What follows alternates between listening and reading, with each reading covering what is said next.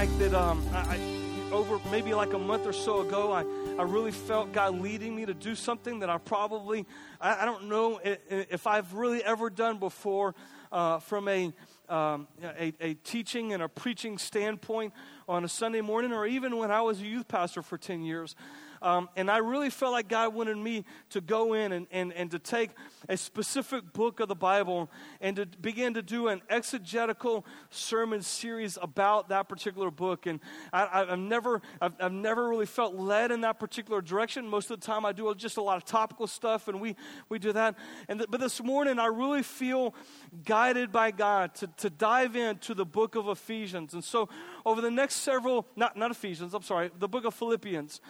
Okay, and so over the next several weeks, we're going to look at the book of Philippians, just going from the very beginning all the way to the very end, and just kind of really look at what Paul was writing to the church in Philippi and the message that was there and how that is applicable for our lives and how we can grow and understand everything that Paul was trying to say. And so we're going to look here and what he was saying to the church, to the Philippian church. But before we kind of look, and we're going to start in chapter 1, verse 1, and go through a couple verses, I want to give you some of the backdrop of Philippians. And we can learn a little bit about the church that was started in Philippi, in the book of Acts, actually, chapter 15, and starting at verse 36. We're not going to read there, but it sets the backdrop of what was happening and how the church in Philippi began in the first place. And we see this is Paul's second missionary journey. He's already taken one of his missionary journeys, and he's traveled all over Europe and Asia, and he's kind of gone and spread the gospel.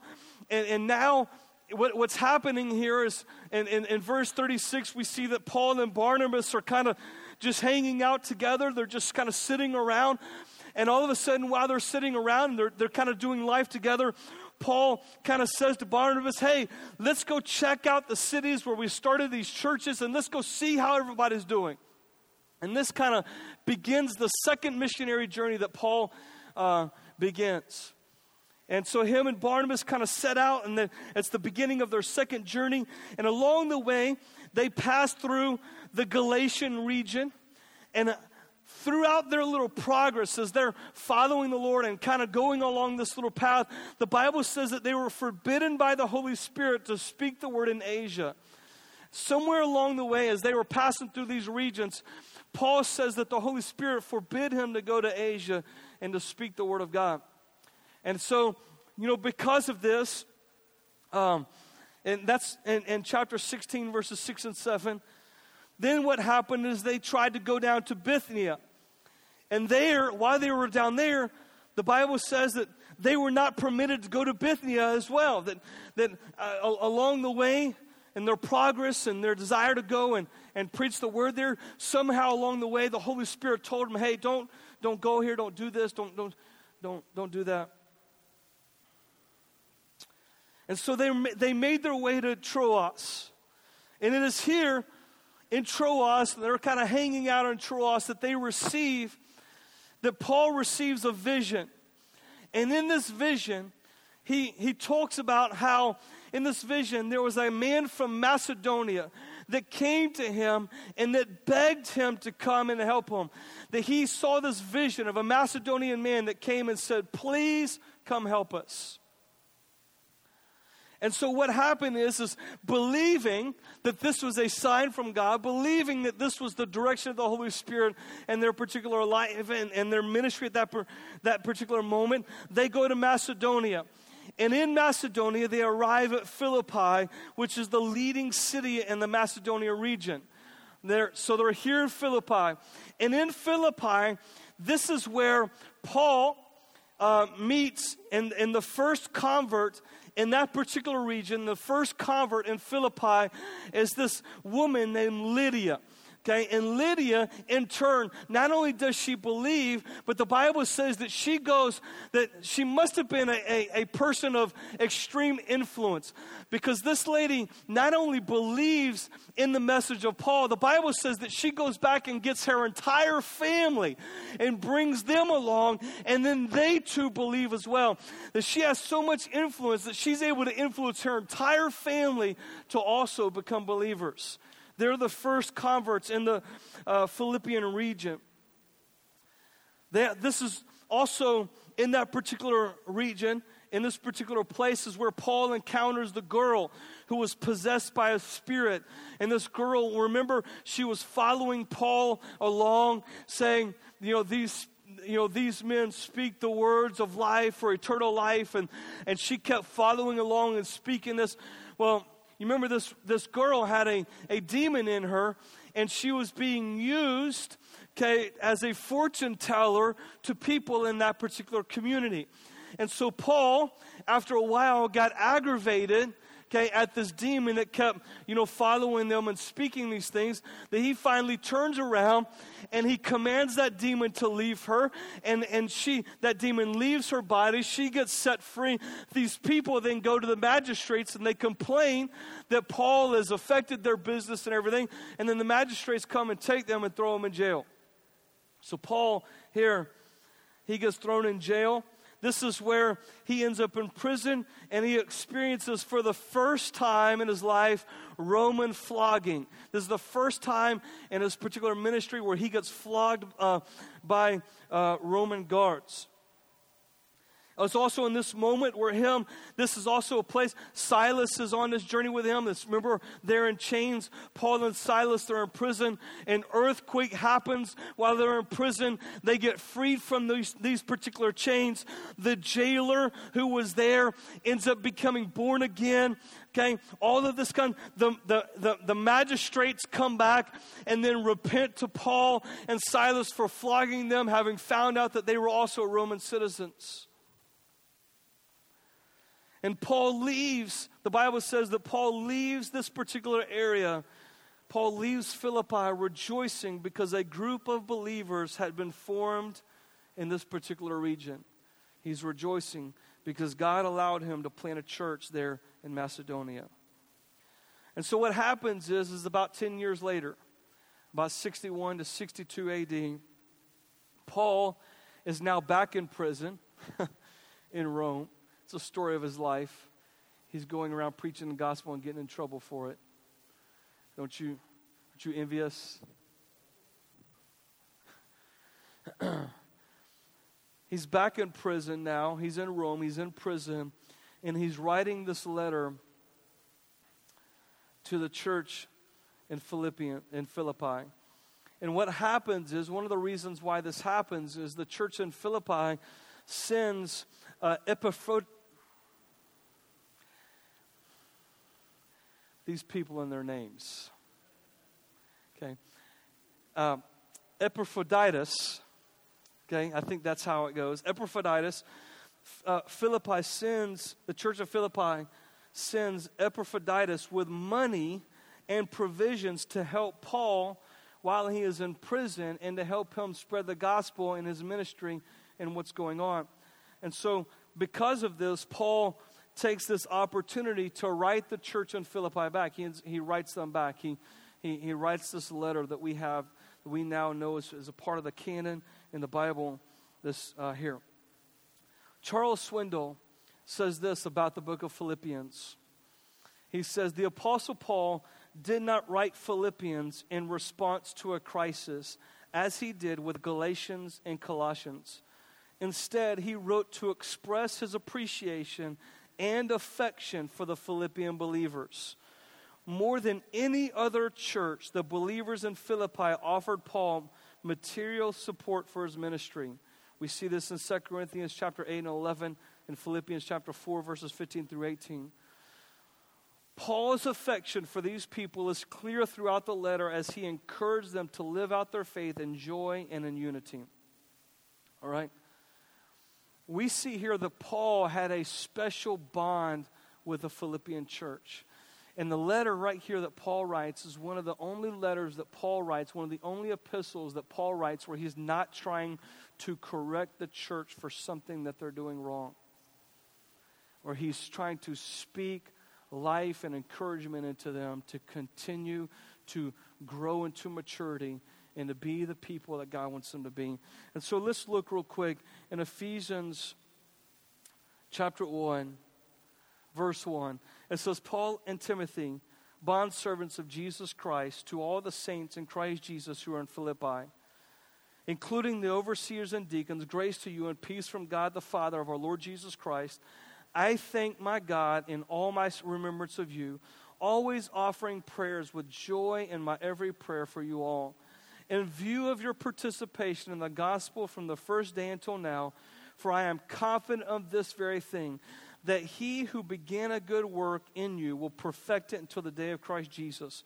For it is only right for me to feel this way about you all, because I have you in my heart. And since both in my imprisonment and in my defense and confirmation of the gospel, you are partakers of grace with me.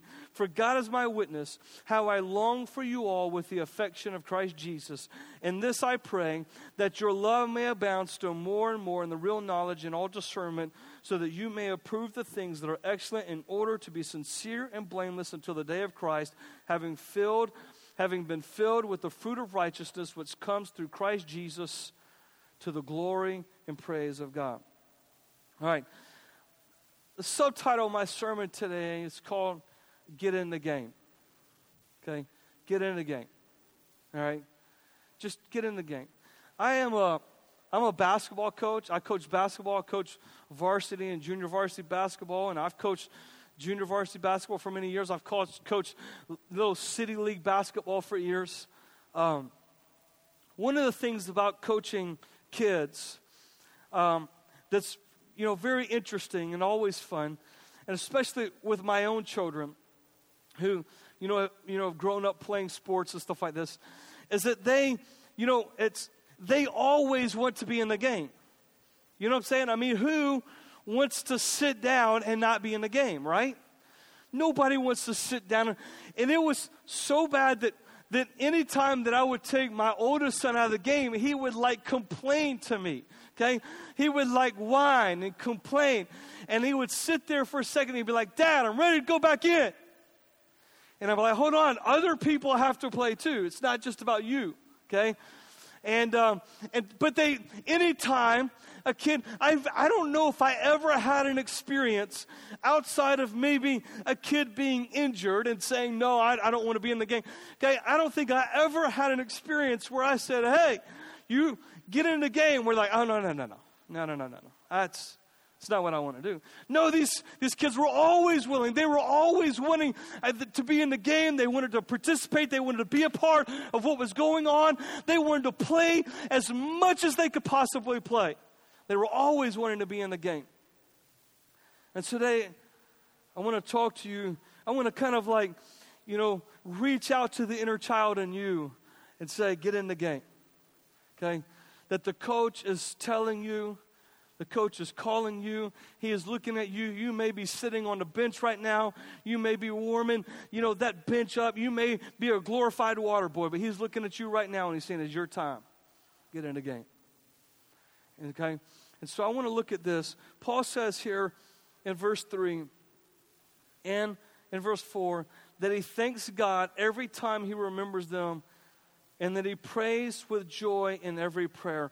Why is it that the Apostle Paul, when he's talking to the Philippian church, that he is so gracious, that he is so thankful for them, that every time he prays for them with joy?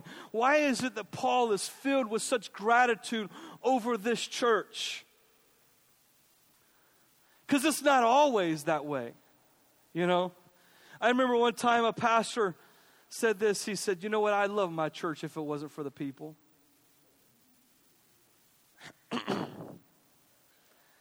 You might want to think about doing something else.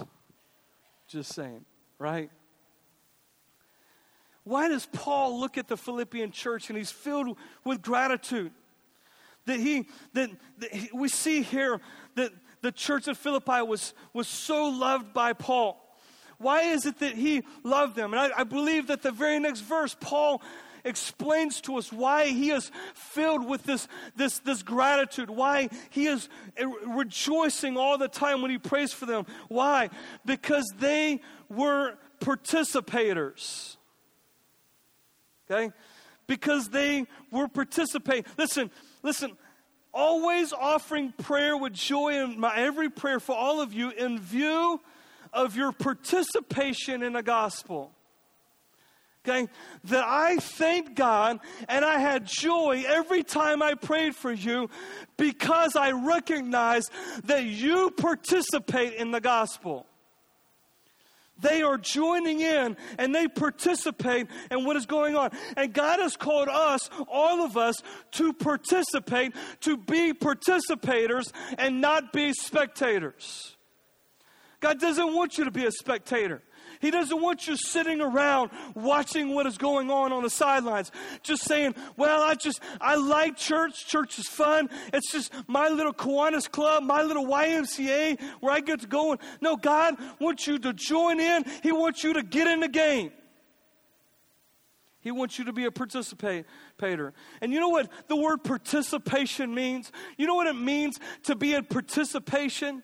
Okay, it means this word in the Greek that we translated to our English word, it means to have fellowship, to be in association, to be a part of a community, to be in communion, to this joint participation together. That we do life together. Okay? That we join in together in multiple ways, in multiple aspects, that we learn how to do life together. That's what it means to be a participator. You see, you are not meant to be an island unto yourself. You are not meant to do life by yourself. You were created to participate in this great adventure of spreading the gospel of God to all the world. You got to be a participator.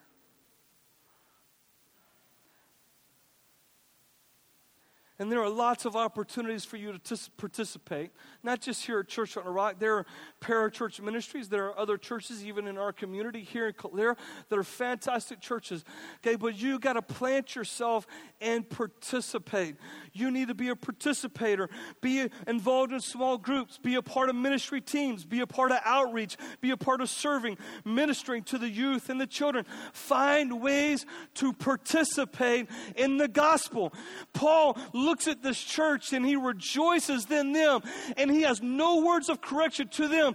And one of the very first foundational reasons why is because they are participators in the gospel. They have joined in this community of faith, and they're saying, we're going to do it together. We're going to do life together. We're going to spend time together. We're going to encourage one another together. We're going to do outreach together. We're going to do discipleship together. We're going to love people together. We're going to do it together. They are participators. And God has called you to be a participator.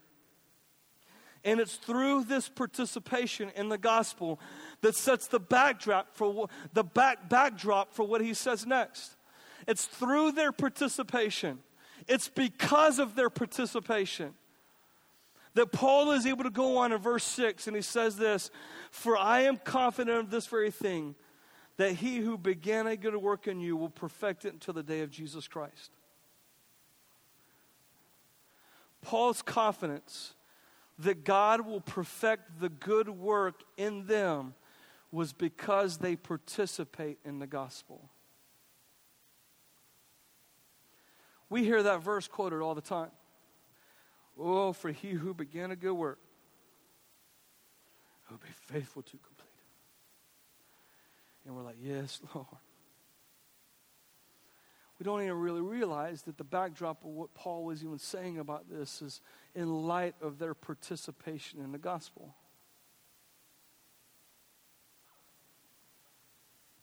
How can God finish his work in you?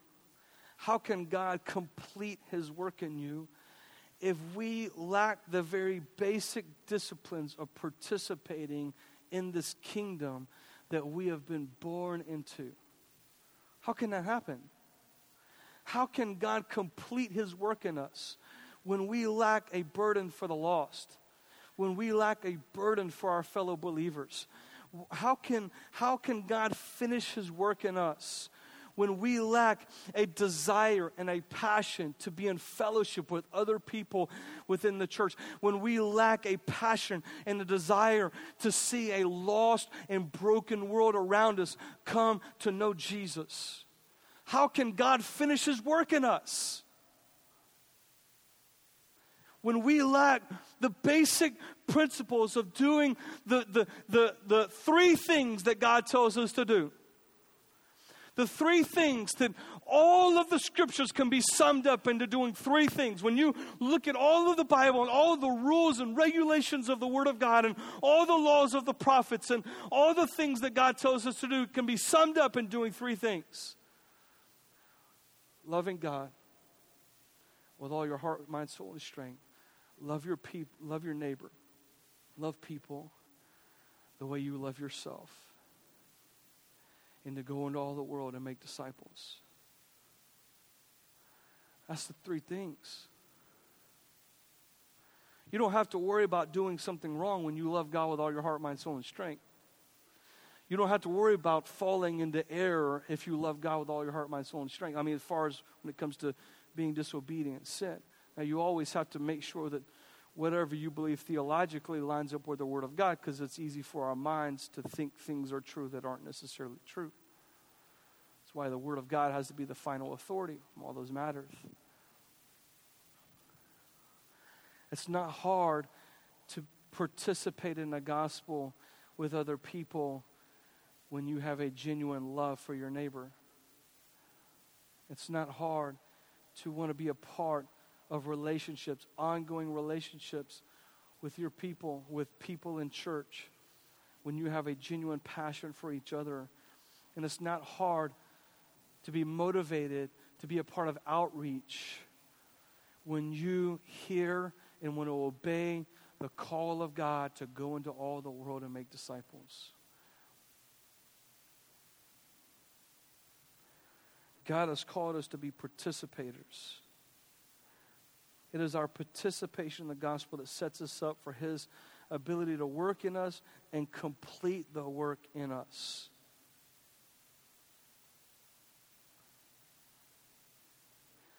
It is your job, it is your calling, it is your anointing to be participators. It is.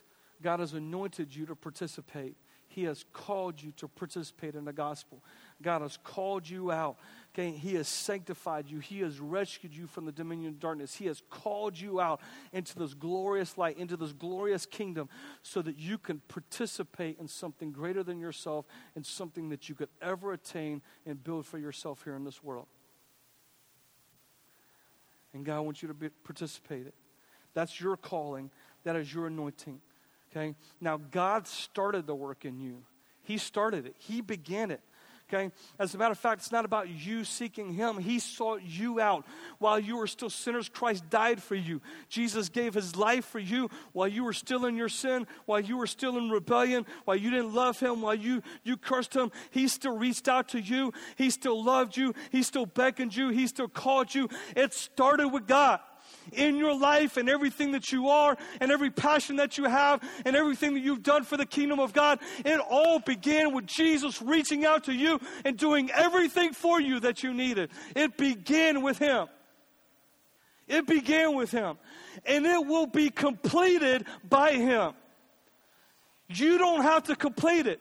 You don't have to make it finish. You don't have to worry about somehow making your life some refinement to be some cookie cutter type person that we all kind of fit within this mold. No, what you have to do is you have to follow the calling of God, the anointing of God on your life to participate. And through your participation, God will complete the work in you. And it won't be something that you have to worry about, fret about, or try to make happen yourself. God will make it work in you. He started it, and when we join in participation in this good news, he will complete it. He who began an excellent undertaking in your life, he will be the one that finished the works. And Paul goes on, and he talks here, he goes on in verse 9, and he says this, he talks about this prayer that he has for us as believers, this prayer that he has for the church in Philippi. He says, and I pray, and this I pray, that your love may abound still more and more in real knowledge and all discernment, so that you may be able to prove the things that are excellent in order to be sincere and blameless until the day of Christ, having been filled with the fruit of righteousness which comes through Jesus Christ to the glory and praise of God. And I pray that your love may abound. That word love, it's the Greek word agape love. All right? There's primarily two different loves in the Bible, in the Greek language. There's filial love, which is a brotherly kindness. It is a, I'll scratch your back if you scratch mine. That's the kind of love it is. And the world has that kind of love. People in the world have that. They live with that kind of love. It's no problem. Jesus even says this when he's talking about loving your enemies. He said, what good does it speak of you to love people that love you back? Because even the world does that. That's a filial love. What does it speak of your love when the only kind of love you can have is love for people that love you in return? Well, Paul here is talking about this agape love, and agape love is literally God's love. God's love. Because how many of you know that God loved you when you didn't love him back?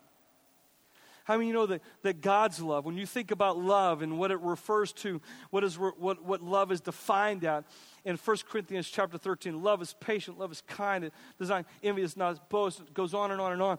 Okay? How many know that God was kind to you even when you weren't kind to him? How many know that God was patient with you even though you were wallowing around in your miry pit? Okay? God's love for you was there. Okay? And even on that cross, Jesus said, when you see me, you see the Father. And we see Jesus hanging on a cross, and we see people hurling insults at him. And what does he do? He says, Father, forgive them, for they know not what they do. That even in a place of anguish, even in a place of betrayal and hurt, that the love of God was being poured out on a people who were cursing him to his face. And it doesn't matter what you said or what you've done or how far you've gone in your life or what you've done in your past. God's love has always been there, and it will always be there, and it will be there despite what you do or how well you live. That is God's kind of love. And so Paul here is praying to the church at Philippi that they would have the love of God, and that it would abound more and more inside their hearts. That God's love would abound in them. That same kind of love that God loves us with would abound inside of our hearts. That it would abound inside of your hearts. And that it would do so, and actually speaking, that it may overflow and spill out in excess, is what Paul is saying. That God's love, his agape love, would be in us so much that it would just overflow in excess in our life.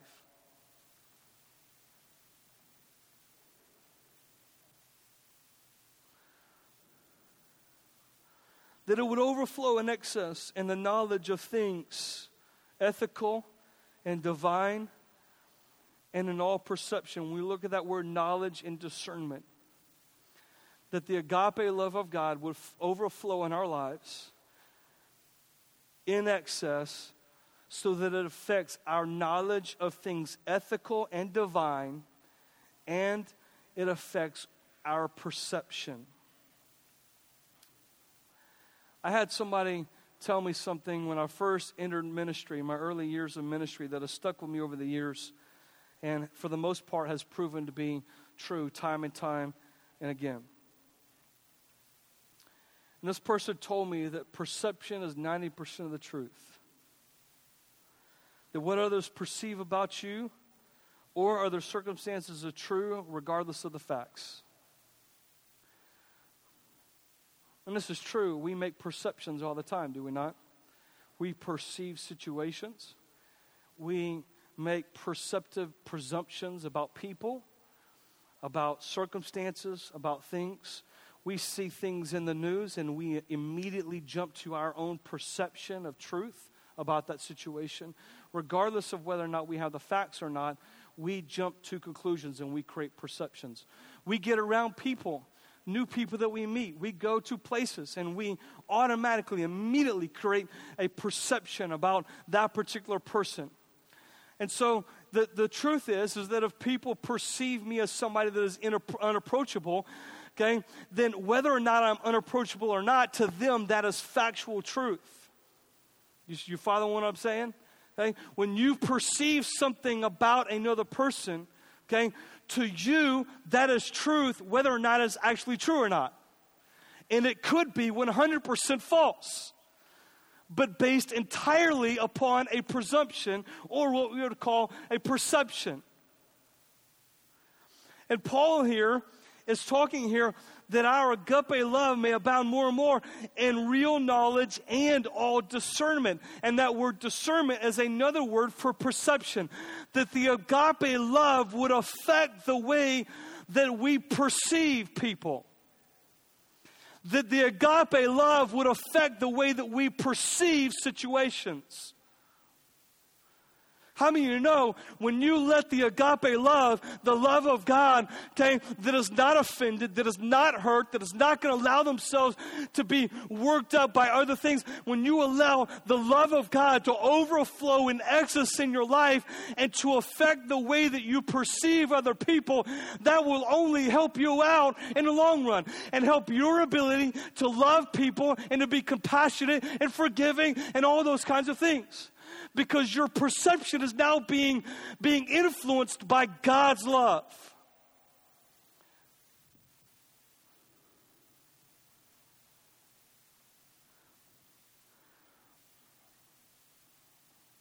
So, our perception is our identification and interpretation of people and events around us. Our ability to become aware of something through our senses, through our feelings. That's what our perception is. When we perceive, it's us learning or trying to figure out things intangibly without knowing facts. And so here's the problem, and we kind of, when it comes to perception, we've already established this even here in the past couple of weeks, talking about the armor of God, okay, that our emotions, feelings, and even our mind cannot all the time be fully trusted. You cannot trust your feelings. You cannot even trust your mind because your mind is not always going to tell you the truth. And your feelings aren't going to always tell you the truth. And your emotions aren't always going to tell you the truth. They're not going to lead you in truth. And you cannot trust those things. But that is exactly where we formulate our perception. That's exactly where we formulate the perceptions of our life, is in our feelings and in our mind. So what Paul here is saying, and he's praying for the Philippians that they will gain knowledge of ethical things and their perception of reality through the agape love of God. Okay? That they will gain this through the agape love, that God's love will abound so much in our life that it will affect the way they think about what is right and wrong. I mean, you know that God can guide you. Just like, okay, here's an example. We just got to talking about at the beginning of this particular sermon series today that Paul, while he was traveling on his missionary journey, God forbid him to go to Asia and preach the gospel. Well, why would God forbid him to go to Asia? I mean, it's not like the Word of God says don't go to Asia and preach the gospel, right? Okay. When the love of God, when God's love is abounding in us, okay, it helps us understand And I know that that's not necessarily an ethical example, but the Bible here says it helps us understand even ethical things in our life. That there are things that maybe God doesn't want you to participate in because it's not good for you, okay? And maybe that thing's not listed in the Bible, okay? So, if you want an example, right? Maybe an example could be like a rated R movie. Nowhere in the Bible it tells you don't go see a rated R movie. But you know that in that movie it's going to have inappropriate stuff. And when the love of God abounds deep and it's overflowing in your life, you know this kind of stuff that I'm going to expose myself to is not good for me in my maturity and my spiritual walk with the Lord. Therefore, God is telling me and giving me perception of something that is right or wrong in my particular life based upon His guidance and God's love overflowing inside of me. It helps guide me into truth, into ethical things, and it also helps guide me into things of perception. And so we have this love of God so that we can recognize the things that are excellent in our lives. This love can overflow inside of us, okay, so that we can recognize the things that are excellent. And what does Paul say later in Philippians? Paul tells us to think about certain things. What is the thing? One of the things that he tells us to think about? Those things that are excellent. Okay, think on these things whatsoever noble, pure, good report. Those things that are excellent. Okay, this is exactly what Paul is telling us here. That God's love may abound more and more inside of us. That His agape love may grow and grow over. That it may spill out so that we may be able to think about the things that are excellent. Even within our perceptions. Even in the way that we perceive other things around us. Rob, if you'll come.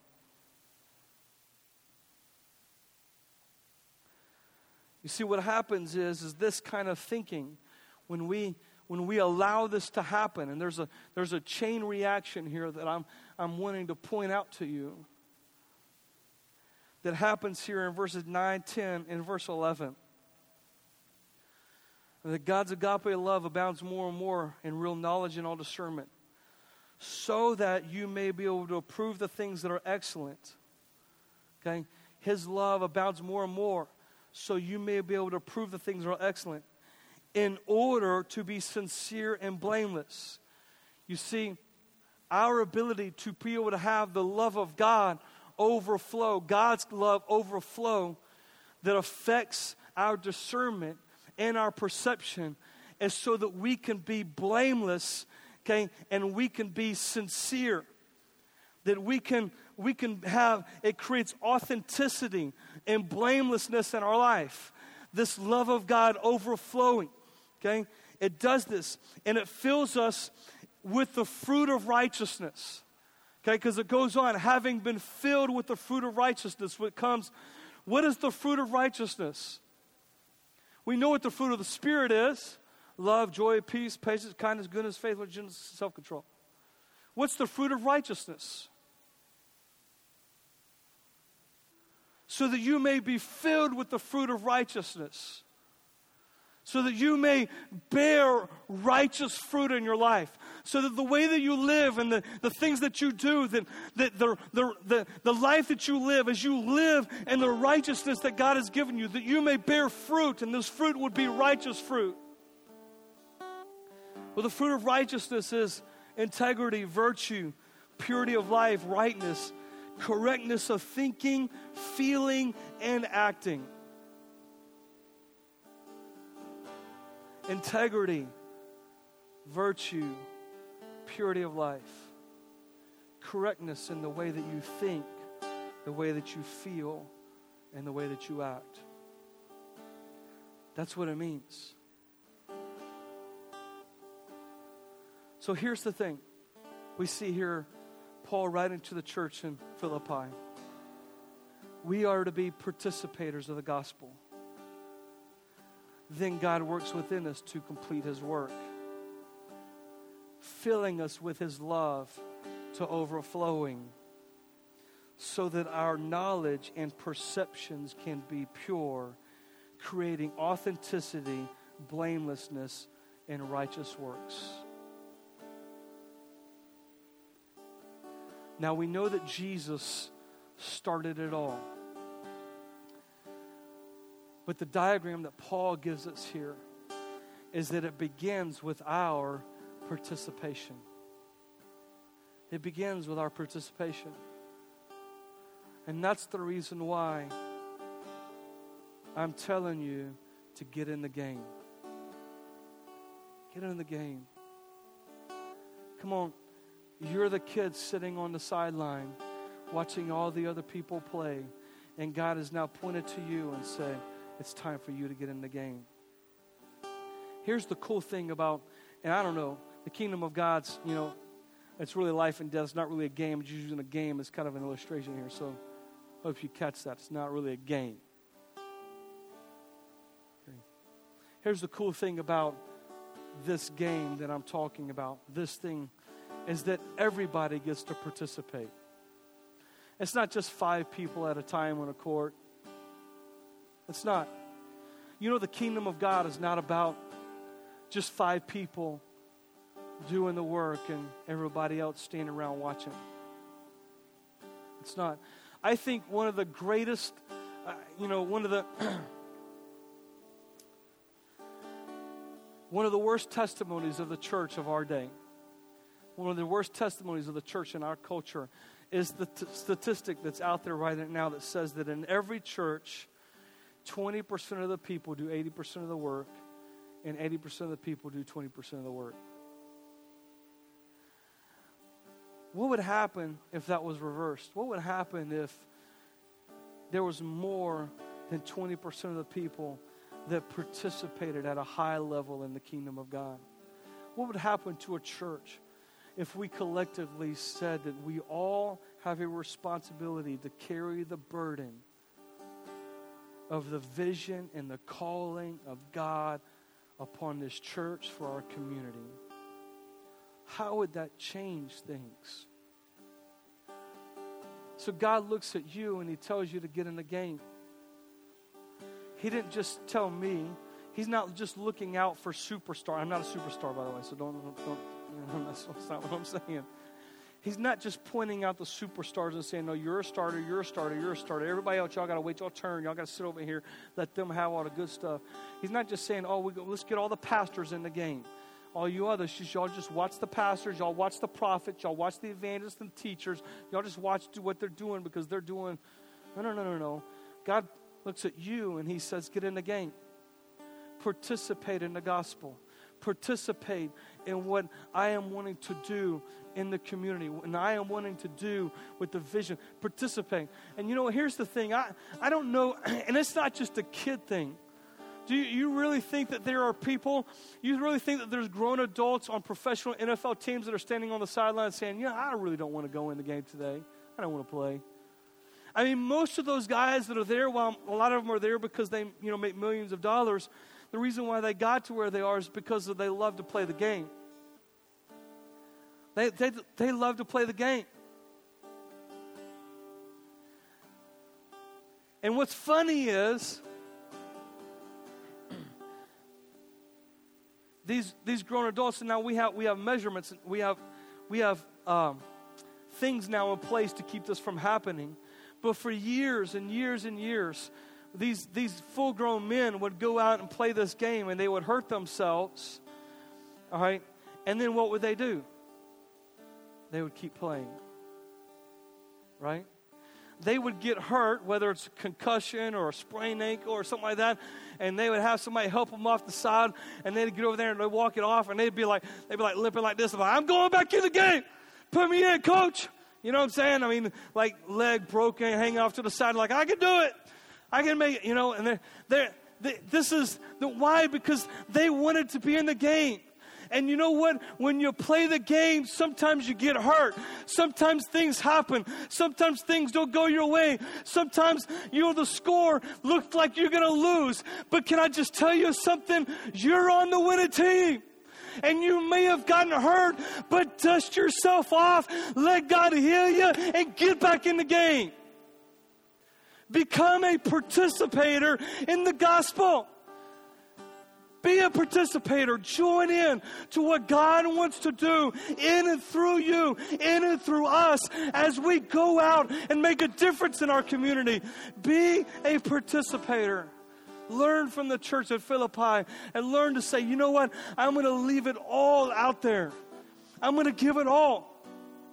That at the end of the day, at the end of my life, I will be able to look back and say, I left everything out there for God. I left it all for the kingdom of God. I spent my life and everything that I had, I gave it to Him with no regrets. God is calling you to be a participator. Would you stand to your feet? When we participate in this gospel, God is able to work in us. He's able to work through us. His love is able to abound more and more. And we're able to grow in our knowledge and our discernment. You know, one of the things, when we get hurt,